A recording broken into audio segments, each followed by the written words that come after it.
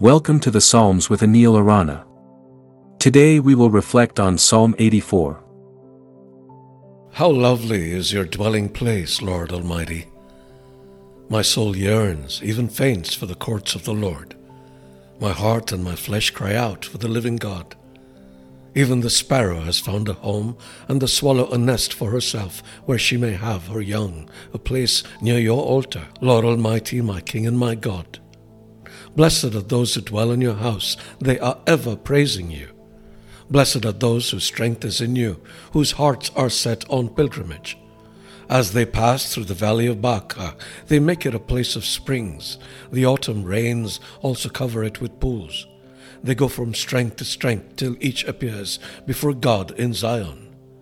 Hear my prayer, Lord God Almighty. Listen to me, God of Jacob. Look on our shield, O God. Look with favor on your anointed one. Better is one day in your courts than 1,000 elsewhere. I would rather be a doorkeeper in the house of my God than dwell in the tents of the wicked. For the Lord God is a sun and shield. The Lord bestows favor and honor. No good thing does he withhold from those whose walk is blameless. Lord Almighty, blessed is the one who trusts in you.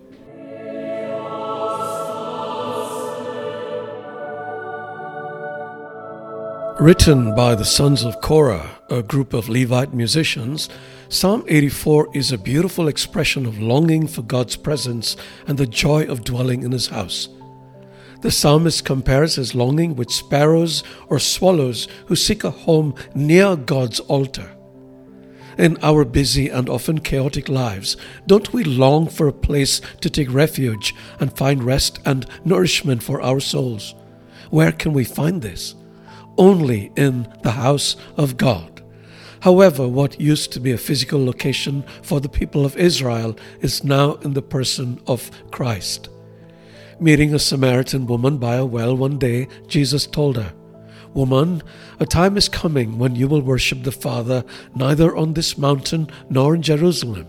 Yet a time is coming, and has now come, when the true worshippers will worship the Father in the Spirit and in truth, for they are the kind of worshippers the Father seeks. God is Spirit, and his worshippers must worship in the Spirit and in truth."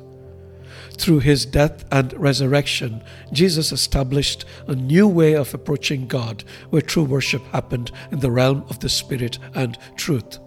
Worship would not be confined to a physical location or ritualistic practices, but would be rooted in genuine devotion and truth. In John 2:19-21, Jesus referred to his own body as the temple that would become the ultimate dwelling place of God among humanity. Furthermore, the Apostle Paul reminds us that our bodies are now temples of the Holy Spirit where God dwells. This new reality allows us to experience an intimate and continuous connection with God, not confined to a physical structure, but present wherever we are. Jesus has made it easier than ever, so what are we waiting for?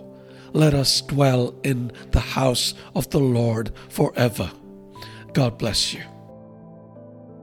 In our busy and chaotic lives, we all long for a place of rest and refreshment.